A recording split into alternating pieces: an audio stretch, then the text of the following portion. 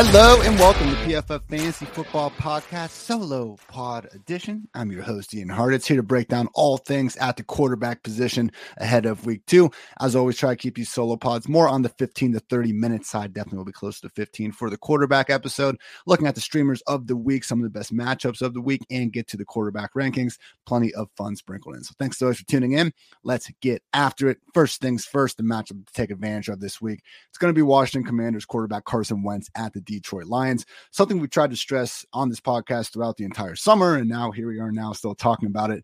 Wentz, well, no, I don't think he's ever going to be quite as good as he was in 2017. I don't think anyone's going to confuse him as a potential MVP candidate again.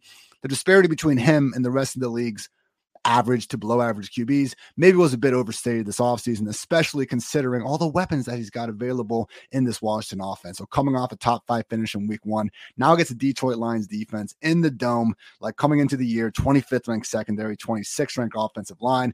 They just ranked 31st in week 1 EPA allowed per play. Fair play to Jalen Hurts and the Eagles. Maybe we just haven't seen, the true version of this Dan Campbell defense yet.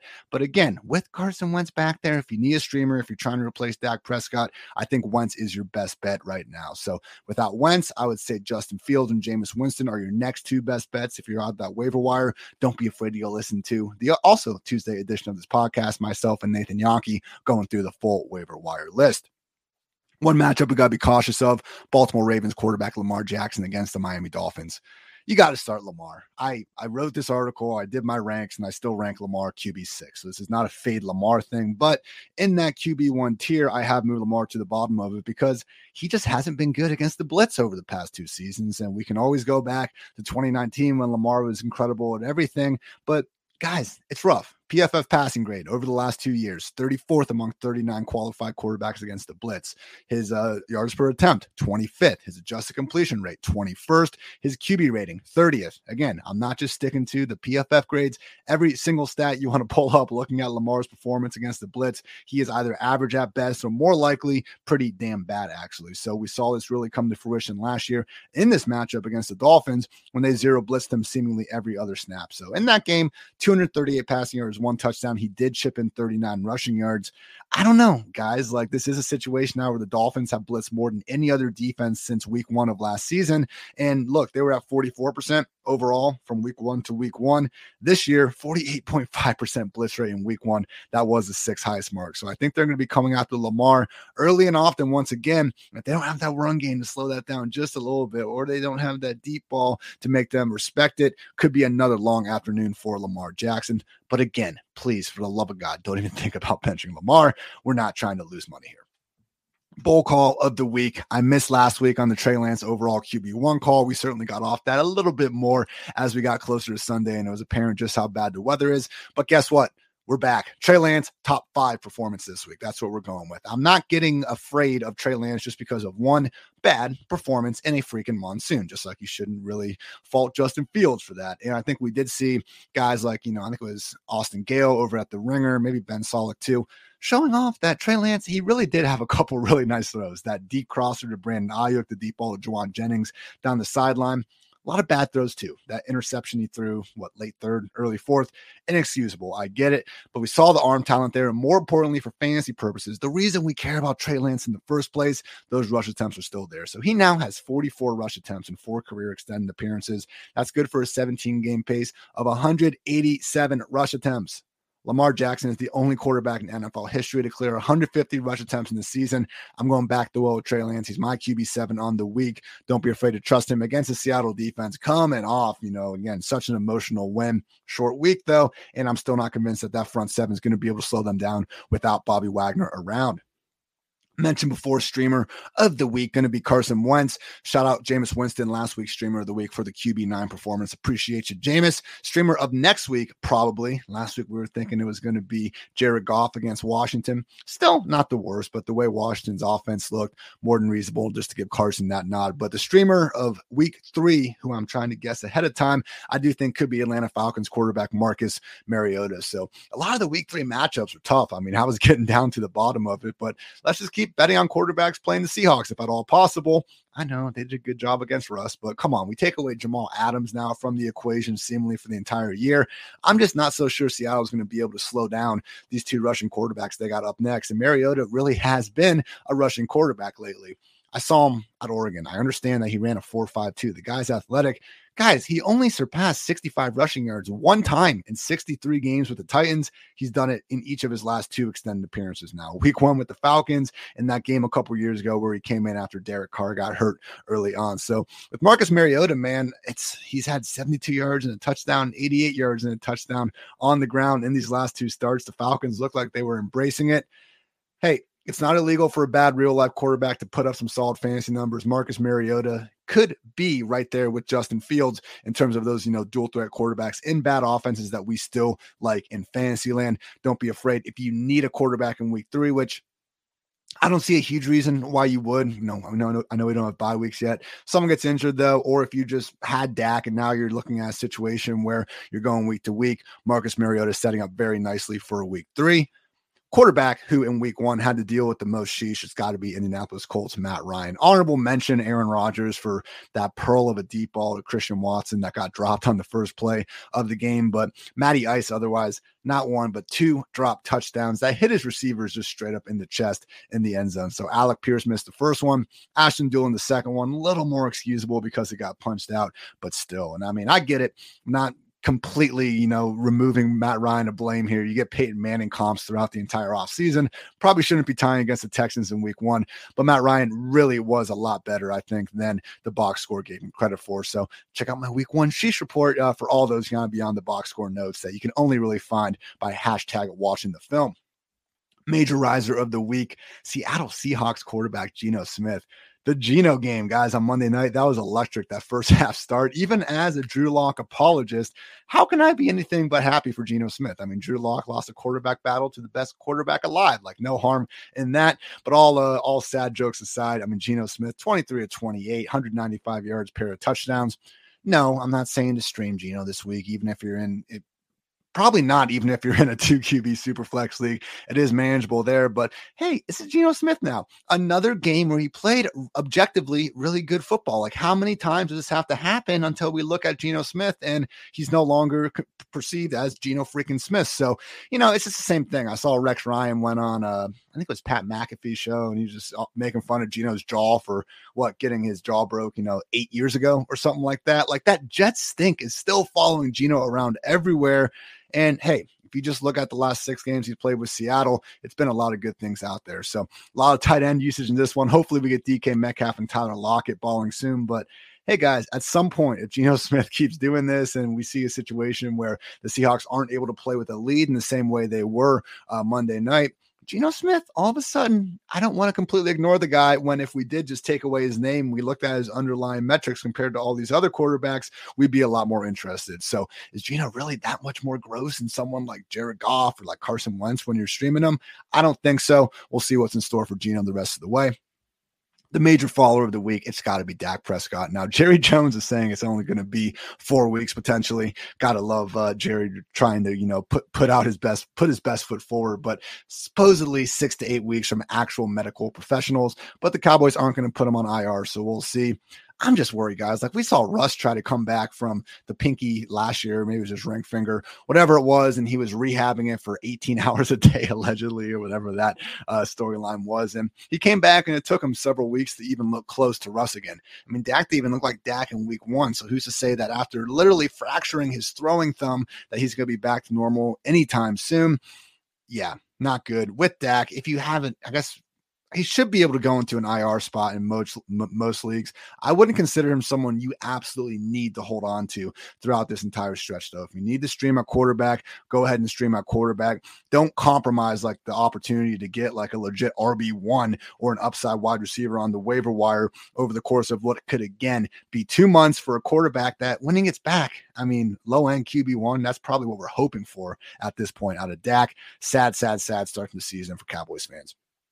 Want to shout out the movement in Miami going on. I love when I'm rewatching the games, and I usually just take notes about questions I want to ask later and hopefully try to find some stats that show what I was seeing on the film. Novel concept going on there. And watching the Dolphins, just really shocked throughout the whole game how much they were shifting and motioning before the snap. I looked it up afterwards, and sure enough, number one in the week in shift motion rate before the snap was the Chiefs at 75.8%. Number two, though, the Miami Dolphins at 74.6%. Bills in third place at 74.1%. So I fully understand the Chiefs and Bills were quite a bit more successful on offense than the Dolphins here, but it's just good to see Mike McDaniel bring that part of the Shanahan offense into Miami with Shanahan, LaFleur, and McVay. It's just tough sometimes to tell when their kind of disciples go to these new teams. We don't know how much of that offense was the offensive coordinator or how much of it was the head coach who's actually the one calling the plays. So last year, the 49ers easily number one in this shift motion rate at 80.7%. Good to see the Dolphins again up to 75% after being at just 58% last season. Really feeling good about Tyreek Hill, a little bit lesser extent Jalen Waddle, and really Chase Edmonds here moving forward. And it's not a slight on Tua. Still not totally sold on Tua having enough fantasy friendly volume as both a rusher and passer just to really get up there in the fantasy leaderboard. He's going to need an awful lot of efficiency to do it. Either way, though, it's still a nice sign that the Dolphins were able to go out there and actually look like an explosive offense. Been a while since we could say that.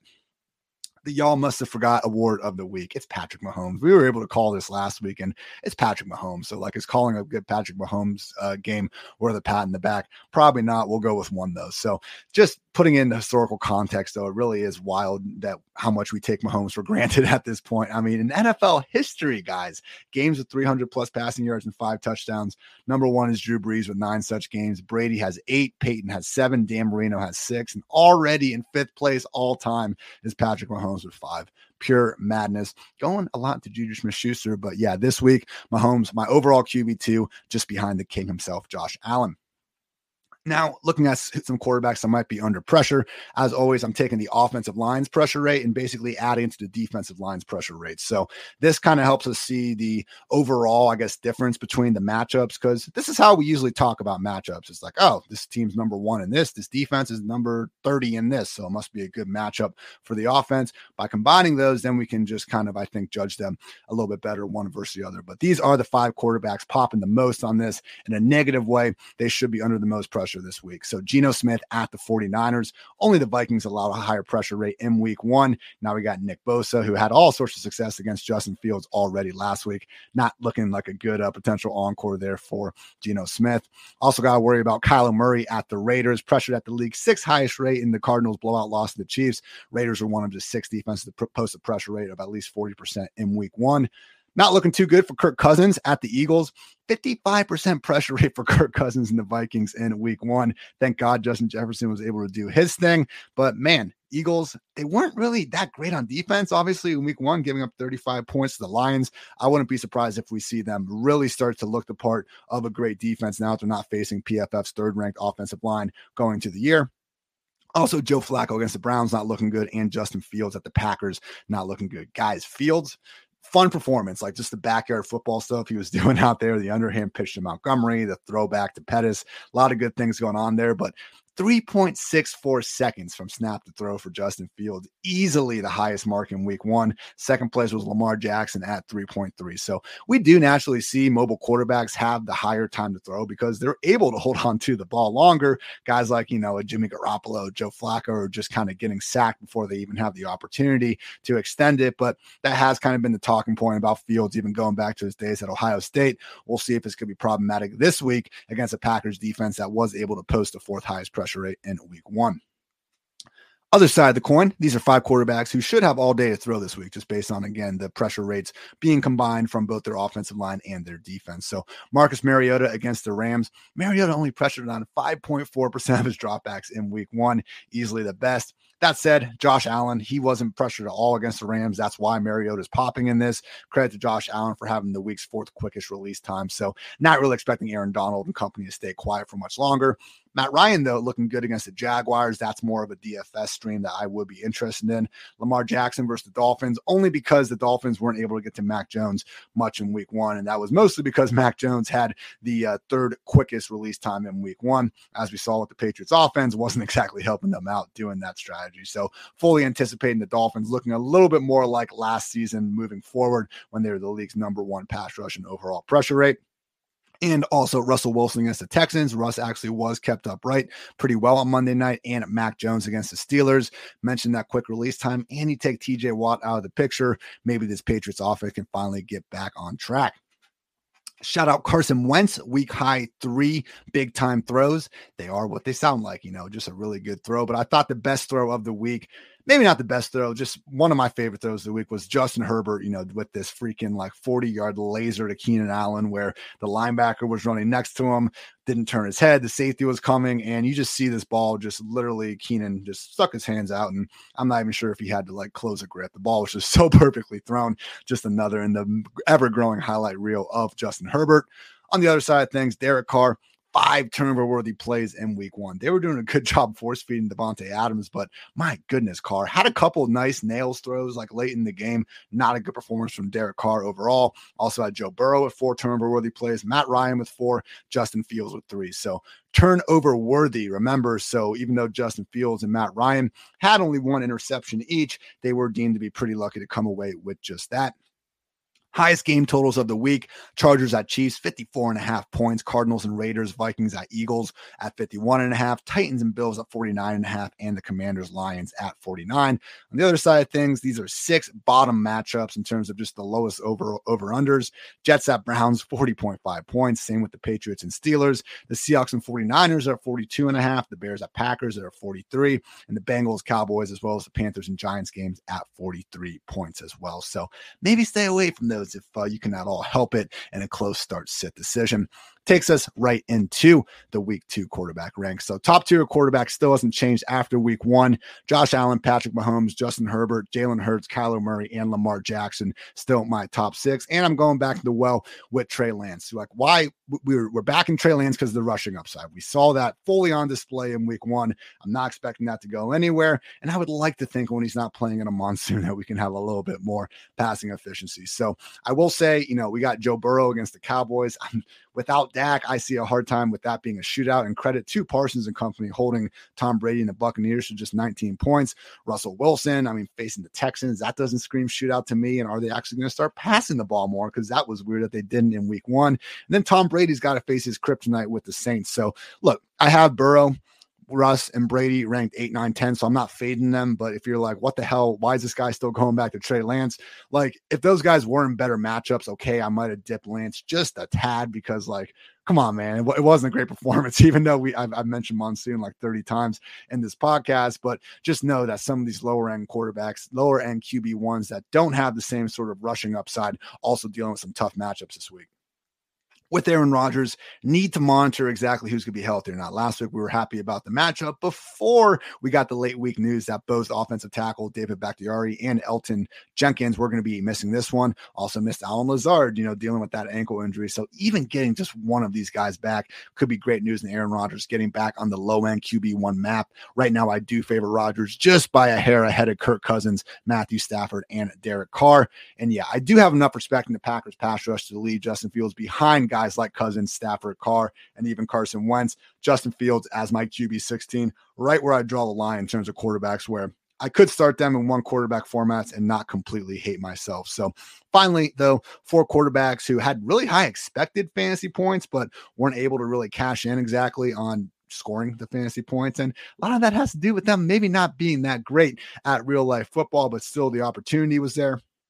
Trevor Lawrence was the QB3 in expected fantasy points last week. Just missed a lot of throws. Missed the ETN wheel. Missed Zay Jones, Marvin Jones for potential touchdowns and big gains. Yeah, ETN did drop the 1 3-yard pass, but it was more bad than good from Trevor Lawrence. Marcus Mariota, QB5, that sweet rushing upside. But again, let's see if the first 63 games of Mariota's career were a lie and the last 2 tell the future story or not. It's possible.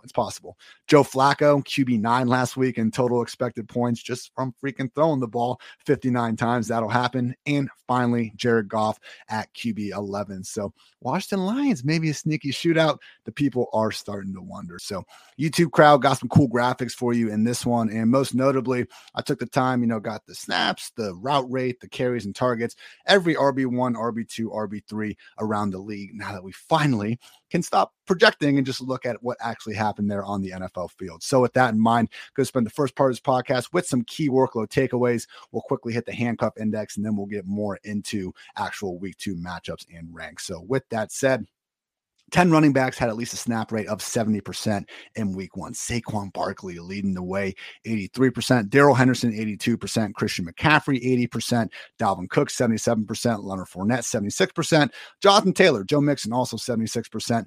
Rex freaking Burkhead at 72%, like we all guessed. James Conner at 71%, and Derrick Henry at 70%. Henry was the only one of those that did not possess a route rate of at least 58%. So legit workhorses here. Barkley, Henderson, McCaffrey, Cook, Fournette, Taylor, Mixon, Burkhead, Conner, Henry. We're talking about guys that, with the exception of Burkhead, can't leave the fantasy lineup right now. We'll talk a little more about Houston later, but it was 1 week. Dameon Pierce is still technically the starter, even though Burkhead worked ahead of him in every single package. I'm not completely giving up on Dameon Pierce, but I'm also not completely drinking the Kool-Aid on Rex Burkhead. I have him ranked inside the top 36 because this usage is truly borderline erotic. I mean, if Dameon Pierce had this usage that Rex Burkhead had, we would be crowning him as the next great fantasy football superstar, but he didn't. Rex is going to be annoying on pass downs, and just this Texans offense as a whole, I don't want to trust it. And that was kind of our big discussion about why we were fading Dameon Pierce in round 5 going into the year, just how bad this offense has been at just available opportunities for running backs. And we really saw it come to fruition also with porous offensive line troubles in week 1. Texans in week 1, guys, 77 rushing yards, 87 rushing yards after contact. Let your brain freaking wrap around that for a second. Henderson, mentioned him in this group, also on the Tuesday edition of the PFF Fantasy Football Podcast, did a waiver pod with Nathan Yonke where we talked about Henderson. He is the top waiver wire addition of the week. Even if his snap rate comes down a little bit, guys, we're still talking about the now new 1A running back in Los Angeles. So a little more on Henderson in a bit, but yes, this is what we believe in. This is not Darrell Henderson going out there, walking into the end zone once or twice. I remember Malcolm Brown a couple years ago had the 2 goal line touchdowns in week 1, and people were ready to throw Todd Gurley in the garbage. This is not that. This is Henderson having a workhorse workload. And yeah, we got to freaking start dealing with that reality, everyone. Even if you had Cam Akers, still need to just move on, use the information we got and adjust accordingly. Also have some definitive lead backs in Rashad Penny, David Montgomery, DeAndre Swift, Chase Edmonds, Antonio Gibson, Cordero Patterson, and Alvin Kamara, just in terms of their week 1 usage. So with all these guys, really, we just saw them take over basically all aspects of the game. There were more running backs involved. I mean, Rashad Penny did have to deal with Travis Homer, but to his credit, still a 61% route rate. Montgomery was still the lead back, well over Khalil Herbert. Same thing with Swift over Jamal. Chase Edmonds just overall. Antonio Gibson over McKissick, and Cordero Patterson with Damian Williams exiting early with that rib injury. Also note that Alvin Kamara has a rib injury right now, so that helps explain a little bit of his lackluster usage. More on him when we get to our injury section. I would note that Aaron Jones, while he wasn't quite as productive as A.J. Dillon in week 1, the underlying usage still really favored Aaron Jones. Still had a 61% snap rate, 65% route rate. A.J. Dillon was at 51% and 37%. So just before I started recording this, I saw a notification that Matt LaFleur said unacceptable for Aaron Jones to only have the 9 touches that he had in this one. So maybe it was 10 touches. Either way, Aaron Jones, yeah, don't worry. Go back to the well. He's going to be fine. Jets went ahead and stayed true to their word by starting Michael Carter ahead of Breece Hall. Both had some pretty nice target totals with Joe Flacco checking it down, but let's not get too excited here, everyone. I don't like relying on running backs purely because their offense is so bad that we can get some target situations where they see a boom late in games. I don't hate it. If you need a flex, that's fine. I have both these guys ranked as RB3s. Just don't get too carried away. Good news, Josh Jacobs, Devin Singletary, and Kenyon Drake, as long as Dobbins is out, are their offensive lead backs. The problem is, and Las Vegas, we got 3 running backs involved. In Buffalo, we got 3 running backs involved, assuming James Cook eventually makes it out of the doghouse, and even in Baltimore behind Kenyon Drake with Mike Davis and Justice Hill. So it just caps these guys' overall ceilings. I'm not saying you can't start Josh Jacobs. He was awesome last week, by the way, with his limited opportunities on the ground. Unfortunately, though, like when he's sharing the backfield with multiple guys, it's just going to be impossible for him to reach the heights that someone that is either featured or sharing the backfield with just 2 guys is capable of getting to. Jeff Wilson, every running back snap once Elijah Mitchell was ruled out with that knee injury, and now Mitchell is going to be on IR and missing at least the next 8 weeks. So behind Darrell Henderson, Jeff Wilson deserves to be the next most added running back on the waiver wire agenda for this week. Not going to be completely featured. Same issues with Elijah Mitchell also apply here. Having Trey Lance being such a dual threat quarterback, Deebo Samuel factoring in. They signed Marlon Mack in the practice squad, but still. 15 plus carries and targets per week for Jeff Wilson in the 49ers offense that we are expecting to have a little bit more scoring success moving forward than we saw in week 1. Great day to go pick up Jeff Wilson. Ezekiel Elliott, 58% snaps. Tony Pollard, 55% snaps. This is so fucked up, guys. Dennis Houston, something named Dennis Houston, played 57% of the offensive snaps in this one, basically more than Pollard in the same amount as Zeke. I know Dennis Houston plays wide receiver, but like, good job, Cowboys. This is you talked all freaking offseason about getting Pollard more involved and just maybe being this more receiver. And you throw him 2 targets. And hey, last year, number 1 ranked scoring offense. It was tough to complain about what they were doing. 3 points with Dak, and they look freaking broken the entire time. Not looking good in Dallas. And if this usage persists, man, Zeke's going to go from freaking, already a low-end RB2 to probably outside the top 24. And it's not great for Pollard either. I mean, Pollard was not good in week 1, even despite the lackluster usage. And now without Dak Prescott, scoring upside for both guys is way down. If it's a close start-sit question with the Cowboys running back, I will most likely be taking the other guy. Shout out Javonte Williams getting that PPR-induced RB16 finish. He did have a 62% route participation rate, which is pretty good. 58% snaps led the way.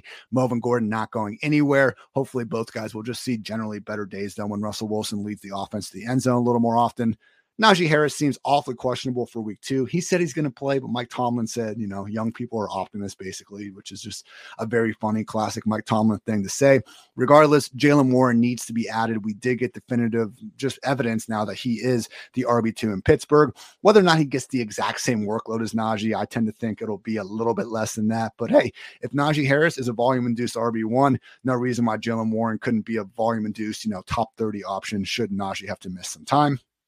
Kareem Hunt actually worked ahead of Nick Chubb overall in snaps, 57% versus 51%. Chubb still got his 22 carries, but yeah, they're not going to throw Chubb the ball. They never have. They seemingly never will. And if Kareem Hunt gets hurt, they're going to elevate Dearness Johnson to the active roster and into the pass down role. So Nick Chubb, still an upside RB2 and arguably the single best running back in the world. But Kareem Hunt, also very good in his own right, and he's going to continue to get the more fantasy-friendly pass down work. Could have had an even bigger game last week, guys. Kareem Hunt almost had a 60-yard house call down the sideline. Jacoby sailed it. He got interfered with a little bit before, but it did seem like a pretty bad throw. Austin Eckler, pretty troubling week 1 workload, 51% snaps, did get 15 carries and 3 targets, but the really problematic part, 38% route participation rate. I mean, just for context, like Derrick Henry was at 40% last week. We don't want Derrick Henry on the field on pass downs more so than Austin Eckler. So I'm of the opinion that this was just more of a 1 week, blip on the radar. I'm not going to overthink it. We did see Joshua Kelly, though, 25% snaps, and Sony Michel, 25% snaps, staying involved and also being used on the field on pass downs. So I'll be more worried about this if we see it persist more than 1 week. James Robinson immediately returning to the starting job, and he had those 2 touchdowns.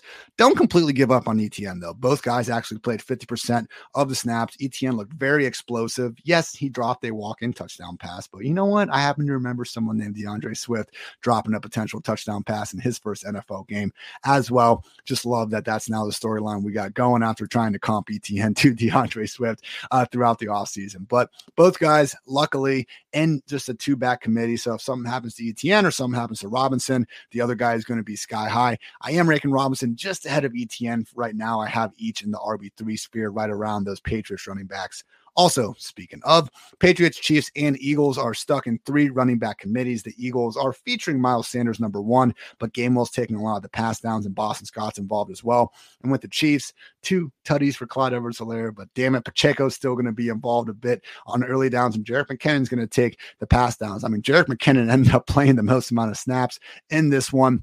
The Patriots and the Chiefs were the only 2 backfields to not have a single running back on the field for even 40% of the offensive snaps. So, hey, Clyde's playing for the Chiefs. He can always have these touchdown games. That's part of being in there, but it is going to be a situation where I'm going to have a really tough time ranking Clyde ahead of other running backs who we're really confident are going to see potentially 10 additional combined carries and targets per week. Quickly on the Patriots, today, Ty Montgomery put on the IR with the ankle injury, and Montgomery was working out there. 33% route rate, 35% snaps, well ahead of Ramondre Stevenson, who is at 26% snaps and 15% route rate. So Ty Montgomery being out is good for Damien Harris and Ramondre Stevenson. Damien actually worked ahead of Stevenson as a receiver in terms of total routes. They each had 2 targets in this one. So without Montgomery, the Patriots are running out of running backs to just take away Ramondre Stevenson's opportunities. James White retired. They cut J.J. Taylor. Kevin Harris is out of the picture. And now you take away Ty Montgomery. I mocked this in the summer, like when Dwayne and I weren't really that high on Ramondre Stevenson, because I talked about all the running backs that could be in his way. Well, they're no longer in his way for a variety of reasons. So maybe Pierre Strong comes in and just makes this another nightmare. I wouldn't put it past the Patriots. Tentatively, though, guys, Damien Harris, Ramondre Stevenson, a 2-back committee. If the Patriots offense can get a little bit better and start looking like the unit that finished 6th in total points scored last season, I do think both Damien Harris and Ramondre Stevenson could start providing some weekly, top 25 value potentially, guys, because this backfield really is fantasy friendly with the amount they do throw. The running backs, usually though, it's just been 3 parties. We get that down to 2. It is very important. So anyway, I got this chart on my Twitter, in my running back article on pff.com. It's just a really easy way for you to kind of digest the whole week. Cool conditional formatting, all that, snap percentage, carries, targets, and route rate, all courtesy of the lovely folks at PFF. Going to run through my handcuff index. Took a little bit longer on this last week because we didn't have actual data, but basically I have 4 main groups of handcuffed running backs. So if you're looking to kind of fill out your bench, you're just wondering about a guy's overall upside, this should help you. So the following teams would be expecting to hand their backup running back something pretty close to a fantasy friendly 3-down roll should their team starter be forced out of action. We got the Bears, Khalil Herbert taking over if David Montgomery gets hurt. The Broncos, just as Javonte Williams would go off if Melvin Gordon gets hurt, the same is true if you turn that around and Javonte Williams gets hurt. With the Browns, I'm not so convinced that Nick Chubb would actually get featured if Kareem Hunt got hurt. Last year, Nick Chubb, 17.5 carries and targets per game. With Kareem Hunt, 17.6 without. They just elevate Dearness Johnson. I'm not convinced that if Nick Chubb got hurt, though, that they would actually use Dearness Johnson ahead of Kareem Hunt on pass downs when that's already what Kareem Hunt has. So got a couple questions about selling high on Kareem Hunt. No, I think we have a low-end RB2 that we got to draft as basically an RB3, and we still have that league winning best case scenario. So Kareem Hunt is the exact type of player that you want on your roster. Elevator here, Buccaneers, Rachaad White. He is now in this group. Worked ahead of Giovanni Bernard, who had the ankle injury, but he wasn't listed on the final injury report. Keyshawn Bond didn't get any offensive snaps as well. So Rachaad White still working well behind Leonard Fournette just in terms of overall usage. But if something happens to Fournette now, Rachaad White would be on the top of every single waiver wire article. He should not be available in pretty much any league. With the Cowboys, Tony Pollard would go off if Zeke gets hurt. With the Jaguars, another 2 running back committee where something happens to J-Rob, great for ETN. Something happens to ETN, it's great for J-Rob. 2 more 2-back committees, the Jets and the Lions. Let's make it 3 more. Jets, Lions, and Packers. Michael Carter and Breece Hall, DeAndre Swift and Jamal Williams, A.J. Dillon, Aaron Jones. All these guys seem just so far removed from every other running back on their roster that if one gets hurt, the backup is going to assume probably more of a full-down role than actually the starter has at the moment, which is pretty hilarious to think about. With the Rams, as bad as the Cam Akers situation is going, guys, Kyren Williams, their 5th-round rookie running back, he's on IR now with an ankle injury. So Darrell Henderson already has that workhorse role, but if something happens to Darrell Henderson, who, let's face it, hasn't exactly been a model of staying healthy over the years, then Cam Akers would suddenly have that workhorse role that a lot of people drafted him, hoping he'd have in round 4, round 5. So please don't rage drop Cam Akers. I know it sucks to think of your 4th-round pick as a handcuff at this point, but he is a really valuable handcuff at this point, even if his snaps don't improve, which I'm not ruling out yet. Steelers, Jaylen Warren really does seem to be ready to go with that 3-down role, both based on that week 1 usage and just the Steelers' history in general. And with the Texans, like same thing, similar sentiment with Cam Akers. Like, I understand Dameon Pierce, fantasy managers, you're bummed. You use this high mid-round pick on the guy and you're not getting anything out of him. You can't start Cam Akers or Dameon Pierce in week 2 with any level of confidence. I would really advise against doing so. With that said, it was just Rex Burkhead and Dameon Pierce last week. So if something happens to Burkhead, who's going to be 33 here in about a month, I do think Pierce would have a really good chance of taking over the entire backfield. And finally, Alexander Mattison, 6 games without Dalvin Cook over the past 2 years, 11, 24, 32, 32, 25, and 16 touches. Would expect that to again be the case if Cook gets hurt. 4 more teams have a backup running back where I don't think they would step up and take on like 20 carries per game or anything because they're more of a pass down back. With that said, they are good. They are important to their offense. And I think their best case scenario, if their team starting running back gets injured, is more of like an Austin Eckler-esque role. So not 3-down workhorse, but still someone that, you're lining up as maybe an upside RB1 in the right offense, or at a minimum, a top 20 option. So the Colts with Nyheim Hines, we talked about the preseason usage, and he's already getting pretty involved as it is, even with Jonathan Taylor healthy. The Eagles with Kenneth Gainwell. The Patriots now with Ramondre Stevenson, now that we can take Ty Montgomery out of the picture. And the Titans with Dontrell Hilliard. So Nyheim Hines, Kenneth Gainwell, Ramondre Stevenson, Dontrell Hilliard, backup running backs who, the team starter goes down, again, not expecting 20, 25 carries per game, but 10 to 15 carries on top of 5 to 6 targets. That's the sort of workload that we can more than live with, especially in full PPR scoring. These teams, their backup running backs receive nice boosts if their starter misses time, but I think the committee that would emerge would still kind of leave them outside the top 20 or so backs more weeks than not. 49ers, Jeff Wilson. I ranked him, I think, RB26 for this week, so he is right there, and he could go up if we're for sure that he's got that role, but we still got Trey Lance. We still got Debo. They signed Marlon Mack and maybe Tyrion Davis-Price, who's probably going to be active moving forward, can't eat into things. With the Bengals, Samaje Perine, still a number 2 running back, but man, Chris Evans starts showing off that receiving juice a little bit. I do think this could be a bit more of a split committee than what we're seeing Joe Mixon handle at the moment. With the Bills, if something happened to Devin Singletary, I think Zach Moss would probably actually, sadly, be the running back to own, at least while James Cook continues to be in the doghouse. But either way, it would be Moss and Cook as opposed to just one of them. With the Cardinals, I wanted to put Benjamin ahead of this potentially. Let this be kind of my warning about it, because behind James Conner in week 1, no Darrell Williams, no Keontae Ingram, all Eno Benjamin. So we've seen Eno in Arizona. There's been instances where Cliff has had the opportunity to feature him, and he really just hasn't taken advantage of it. So even though Cliff Kingsbury, whether it's Connor, Edmonds, Drake, even David Johnson for a little bit, Cliff has been willing to give his starting running back, whoever it is, a true featured role. But when it's Eno, and we've seen all this before, we just don't have the same sort of front office backing or like just proven production with Eno that we do with some of the other guys that are up a couple tiers. So Eno is a sneaky handcuff to add in deeper leagues, because if we get a little more, I think, certainty on this situation, like he's going to be moving up the ranks. If James Conner gets hurt, Eno Benjamin is the guy. I'm just not quite as convinced that Eno would kind of have that every down role, but more on him in a little bit. With the Commanders, you take Brian Robinson out of the picture. Antonio Gibson does become a weekly low-end RB2. You could even maybe argue that he should be up a little bit, but J.D. McKissic still just stays on the field on pass downs and makes it tough for Antonio. With the Dolphins, I don't think Raheem Mostert would have a feature role if Edmund gets hurt. With the Giants, same thing with Matt Breida. Panthers, Chuba and Foreman if something happens to McCaffrey. With the Saints, seeing this right now, Alvin Kamara rib injury. They signed Latavius Murray to the practice squad, seemingly telling us that Mark Ingram, even if he's going to be the lead back, probably not going to be an every down workhorse by any stretch. And with the Seahawks, Kenneth Walker with that hernia, Pete Carroll telling us he's going to play week 2. I just think that if either of them get hurt, like we saw last week, Rashad Penny, he comes out, he's definitely the lead back, 69% carries, 61% routes, 12 carries and 3 targets. But Travis Homer, 35% snaps, and even DJ Dallas, 6% snaps. So Seattle is just going to continue using 3 running backs because some people just hate fantasy football.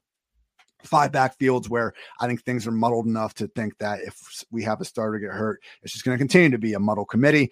The Chargers right now is Joshua Kelly behind Austin Ekeler, but I don't think that's locked in at all. I mean, he actually split snaps with Sony Michel, who have more carries. Who knows if Spiller's ever going to get in there. With the Chiefs, if something happened to Clyde, I think Rojo, who is a healthy scratch, and Pacheco would split a lot of the early down stuff, while Jerick McKinnon will get most of the pass first situation work. With the Falcons, Damian Williams was playing a lot early with the rib injury. Cordero Patterson gets hurt, though. Is Damian really going to take over, or do we see Tyler Algier suddenly elevated? Quadri Olsen maybe sticking around. I don't want anything to do with the non-CPAT running backs. And then we got the Raiders, essentially New England Southwest. We actually have Brandon Bolden already dealing with a hamstring injury I'm seeing. But with that said, I don't expect Josh Jacobs' role to really change that much. Still think it's going to be Jacobs, Abdullah, Zamir White, Brandon Bolden in some way, shape, or form all throughout the season. Last week, it was just mostly Jacobs and Bolden. We'll see what happens moving forward. And finally, with the Ravens, Dobbins, we'll see if he's back. But look no further than Mike Davis freaking working as a starter throughout the preseason. They signed Kenyon Drake 10 days before the year, and then they hand over the backfield to Kenyon Drake. So if something happened to Kenyon Drake, I mean, how many veteran running backs might the Ravens actually sign before they consider giving the offense over to Mike Davis? I do not want to find out. So again, you can find the handcuff index as well as my snap rates all around the league in my weekly running back handcuff index, matchup notes, and week 2 rankings article. Great day to be great here. Let's get into some specific week 2 notes now. So major riser of the week, Los Angeles Rams running back Darrell Henderson. He started 11 games for the Rams now over the past 2 seasons. Guys, elite usage. I mean, snap rates, 94%, 68, 90, 66, 82, 88, 61, 60, 75, 81, most recently 81. He peeled off an RB21 finish last week. In these 11 games, the worst he's finished is RB37, and he's had plenty of upside RB1 performances as well. So Darrell Henderson, someone that needs to be in starting lineups while we have just, again, as much certainty as we could have about this backfield at the moment. So I have Henderson this week, like RB17. I'm not completely drinking the Kool-Aid. I'd like to get another, sample dot to this before we completely rank him like what his workload told us he was in week 1, which is a legit top 15 running back. At a minimum, though, gotta love what Henderson's doing this week. I mean, he was being drafted outside the top 40 running backs. Now I'm telling you, he's locked in as a top 20, and that feels low. Some honorable mention top risers of the week. Saquon Barkley, every week upside RB1. He's my overall RB3 this week. Elite usage and trademark explosiveness is back. Joe Mixon already ranked high, but look, I ranked him like going into the year basically as a Nick Chubb type of guy. Now he's getting all the 2-minute work, guys. This is good. Unfortunately, Samaje Perine is still playing third downs, and we did see Mixon last year in the early parts play more on pass downs and in 2-minute situations than he did after coming back from injury. But really, really helpful to see Joe Mixon, who's still in a great offense, still getting all the carries, also get that 2-minute work. I'm confidently now ranking him more so as an upside RB1 as opposed to, that up more so touchdown dependent RB2, who is still in the starting lineup more weeks than not, but now we can really, really feel good about it. Talked about James Robinson going from hopeful starter to actually leading the way. He is back on in the RB2 borderline discussion. Chase Edmonds didn't have great production in week 1, guys, but I talked about that Austin Ekeler role that some of those Hines and Gainwell backups are looking for. That's basically what Chase Edmonds has. I mean, Chase Edmonds' role in week 1 was a hell of a lot better than Austin Ekeler. Just compare the two guys. Chase Edmonds played 64% of the snaps. Austin Ekeler, 51%. Ekeler did have 3 additional carries, but they both had, Edmonds had 4 targets. Ekeler had 3 targets. Edmonds ran a route and 57% of 2 was dropbacks. Ekeler a route and only 38% of Herbert's dropbacks. So again, it was bad Ekeler usage, but like that Edmonds usage is basically what we're hoping for out of Ekeler, maybe with a few more actual counting numbers in terms of the carries and targets. But really, really buying into Chase Edmonds. Don't be afraid to try to get him in a trade if anyone's, not listening to this podcast. Michael Carter, another big riser, just not only starting over Breece Hall, but working ahead of him throughout the game. And Kenyon Drake, like just from compared to this time last week, Kenyon Drake is on, the RB3 map. Obviously, though, he will need J.K. Dobbins to stay sidelined. Rex Burkhead, apparently the man in Houston. I don't get it. Doesn't make sense, but it's the world we are living in. And for the time being, Burkhead needs to at least be an RB3. And also Jeff Wilson, obviously, with the rise coming from Elijah Mitchell's knee injury. Major follower of the week goes hand in hand with the major riser and Darrell Henderson. Major follower is going to be Cam Akers. Once again, though, don't rage cut Cam Akers. He still has a big chance potentially later in the year to finally get that workhorse role that we're hoping for. Other fallers, Mike Davis, obviously losing out to Kenyon Drake, Ezekiel Elliott and Tony Pollard now not having Dak, Dameon Pierce having to deal with the Rex Burkhead experience, Clyde Edwards-Helaire being stuck in a 3 running back committee, even though he scored 2 touchdowns. Travis Etienne did take a slight backseat to James Robinson. I still think Etienne's going to probably have the more fantasy-friendly role throughout the year. We saw that in terms of his pass-down role, regardless with J-Rob making a rather miraculous return, if we can just call it that. It's not great for Etienne's weekly touch ceiling. Damian Harris and Ramondre Stevenson feeling really good about Ty Montgomery now being out of the picture. Great day to be great there. And also, yeah, I'm sorry there. Okay. Making the edit to the article, Ramondre Stevenson, Damian Harris. Good news, they were followers when we weren't sure if Ty Montgomery was going to continue to be involved. So apologies there. Last major faller of the week, Elijah Mitchell and Najee Harris, just by being injured right now. Obviously, Mitchell far worse than Harris, though. My bull call of the week. Nailed this last week. I said Antonio Gibson was going to be a top 12 PPR running back. He finished as the RB11. So my bull call for this week, James Conner turns in a top 5 PPR performance. 20 touchdowns now in 17 games with the Cardinals. Results have been even better, when Chase Edmonds has not been involved. So now we've had, 2, 4, 6, 7 games of James Conner without Chase Edmonds, and he has worked as the RB 1, 17, 7, 12, 2, 1, and most recently 15. So it's a Raiders defense ranked 30th in PPR points per game allowed to opposing backfields last season. I am locking James Conner in the lineups of all shapes and sizes, RB1 season there. My pissed off call of the week. Last week, it didn't turn up, which was great. That means I wasn't pissed off. So this worked out. Hopefully I can continue to kind of reverse jinx these and good things happen to us. But I said that Joe Mixon wouldn't see much pass down work. And even though Samaje Perine did dominate third downs, Mixon was able to get on the field in the 2-minute situations and ended up catching a lot of passes. Great day to be great. We've adjusted accordingly. My pissed off call for week 2, though, is that the Seahawks will start rotating not 1, not 2, not 3, but 4 running backs on a weekly basis. Pete Carroll did say Kenneth Walker will play in week 2. I don't believe Pete, but it at least seems like he's probably on the right side of questionable at this point. So I think Walker eats into Rashad Penny's early down work. I think Travis Homer keeps his pass down role, and DJ Dallas, who is the primary kick returner, will be active, and maybe he'll just come on the field for a few snaps because Pete Carroll hates fantasy football. Streamer of the week, Darrell Henderson, who we've talked about plenty. Also, Jeff Wilson, Rex Burkhead, and Jaylen Warren. Again, went over all of this with Nathan Yonke here on the PFF Fantasy Football Podcast itself. Streamer of next week, probably Eno Benjamin. Again, was able to nail this last week. I said Jeff Wilson would be the top streamer of week 2. Pretty close. Henderson was someone that I don't know. I guess I thought was already on a bunch of rosters, but Jeff Wilson getting a nice bump. I could see a similar situation playing out with Eno Benjamin because we have Henderson, Wilson, Burkhead, Jaylen Warren, and all these guys this week. I think people are ignoring the fact that Eno really seems to be the RB2 in Arizona, which historically has been one of the more fantasy friendly roles out there. So if you have the bench spot, got some shitty quarterback 2 or tight end that you're not even sure why they're on their team, don't be afraid to get ahead of the curve. Go get Eno Benjamin. Injuries we got to monitor this week. Tune in to the Friday edition of this podcast because I get Nick Bodiford on here and we go over every single fantasy relevant injury. In my opinion, maybe the most helpful podcast that we have going up all week. But Alvin Kamara dealing with the ribs. Saints reportedly feel pretty good about it, but they still felt the need to sign Latavius Murray. This is a slight downgrade for me with Kamara while we're not sure if he's going to have his full role.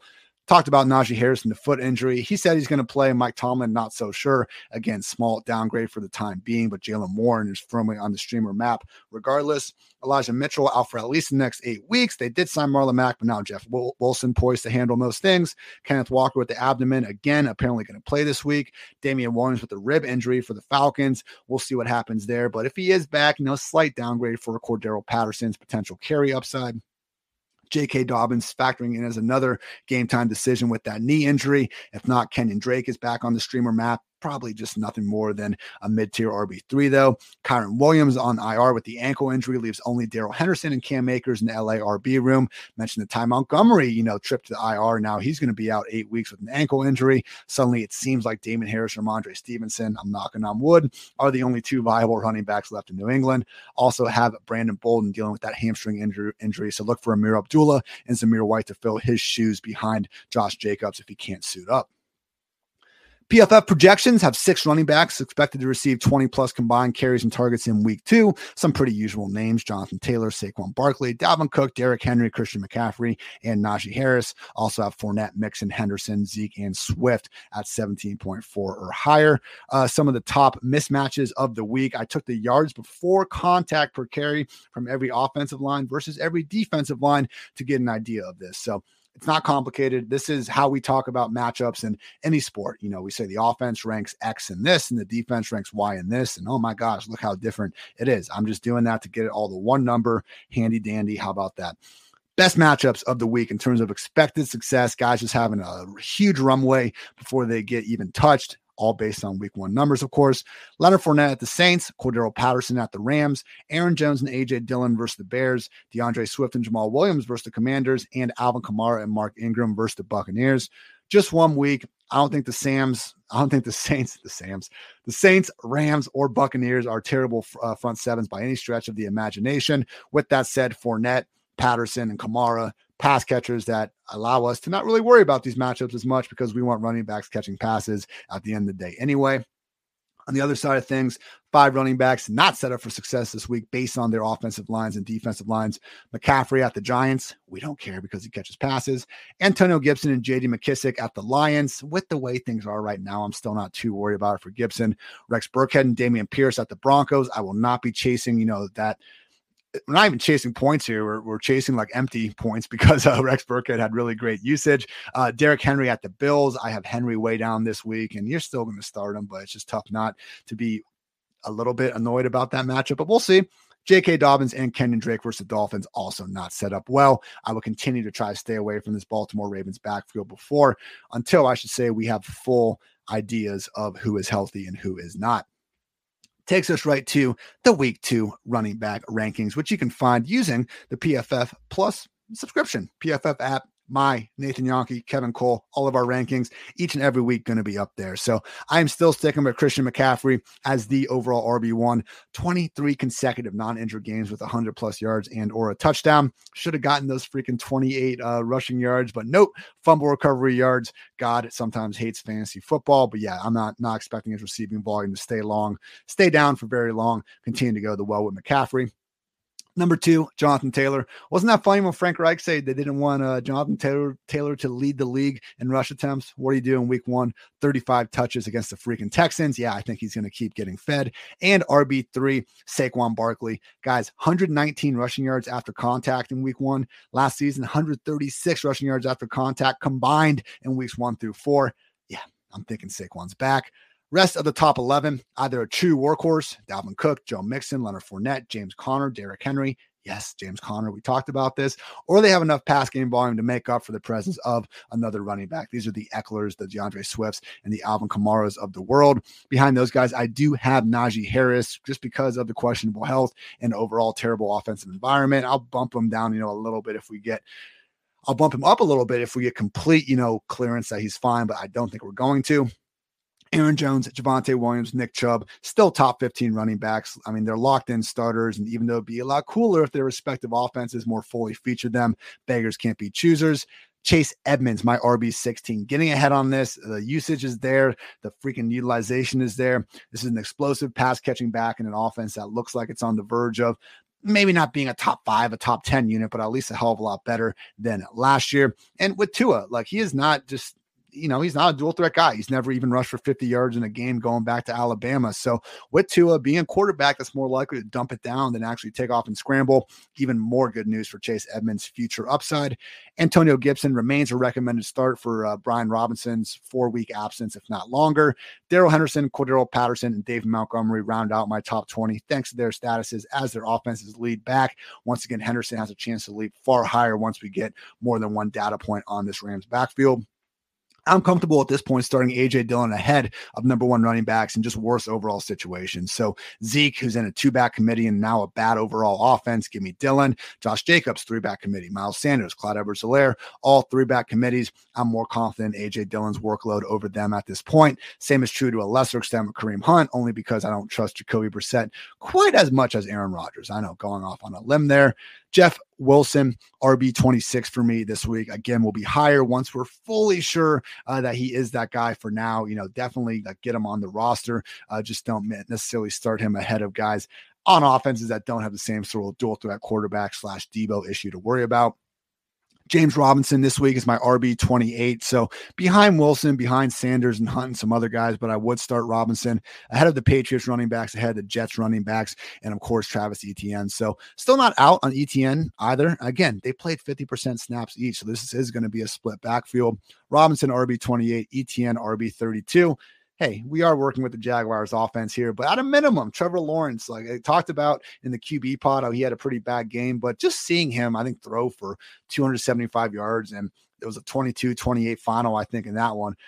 You know how long it was last year where he only had one touchdown over like 6 or 7 weeks? So only had one touchdown in week one, but at a minimum, I'm more confident in this Jaguars offense being bad as opposed to like horrific.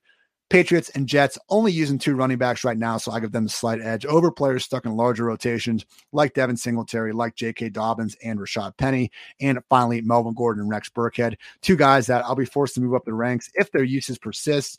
Gordon's was good, and I don't really expect it to go too much of anywhere, but he was still, he's my RB34 right now. We did get Mike Boone just for a couple snaps, not that I think that's going to be too much of an issue for Melvin Gordon, but Javonte with that 62% route rate advantage over Gordon at 29%. I'm just not really convinced that Melvin's going to have this sort of lead each and every week in the rush attempts. We'll see what happens. I'll adjust when we get the new information handed to us. So going to wrap up this edition of the PFF Fantasy Football Podcast. Hope you guys are enjoying these solo streams again, as much as I loved, doing the team by team breakdowns with Dwayne last year. Obviously not possible anymore these days. And I do understand that it was tough to maybe get to exactly what you were looking for when it was us talking for 2.5 hours sometimes. So a little bit shorter here, still trying to, give you guys all the information you need to go win some championships. Great day to be great. Why the hell not? So I'm Ian Hartitz. Thanks again for tuning in to PFF Fantasy Football Podcast. And until next time, take care, everybody.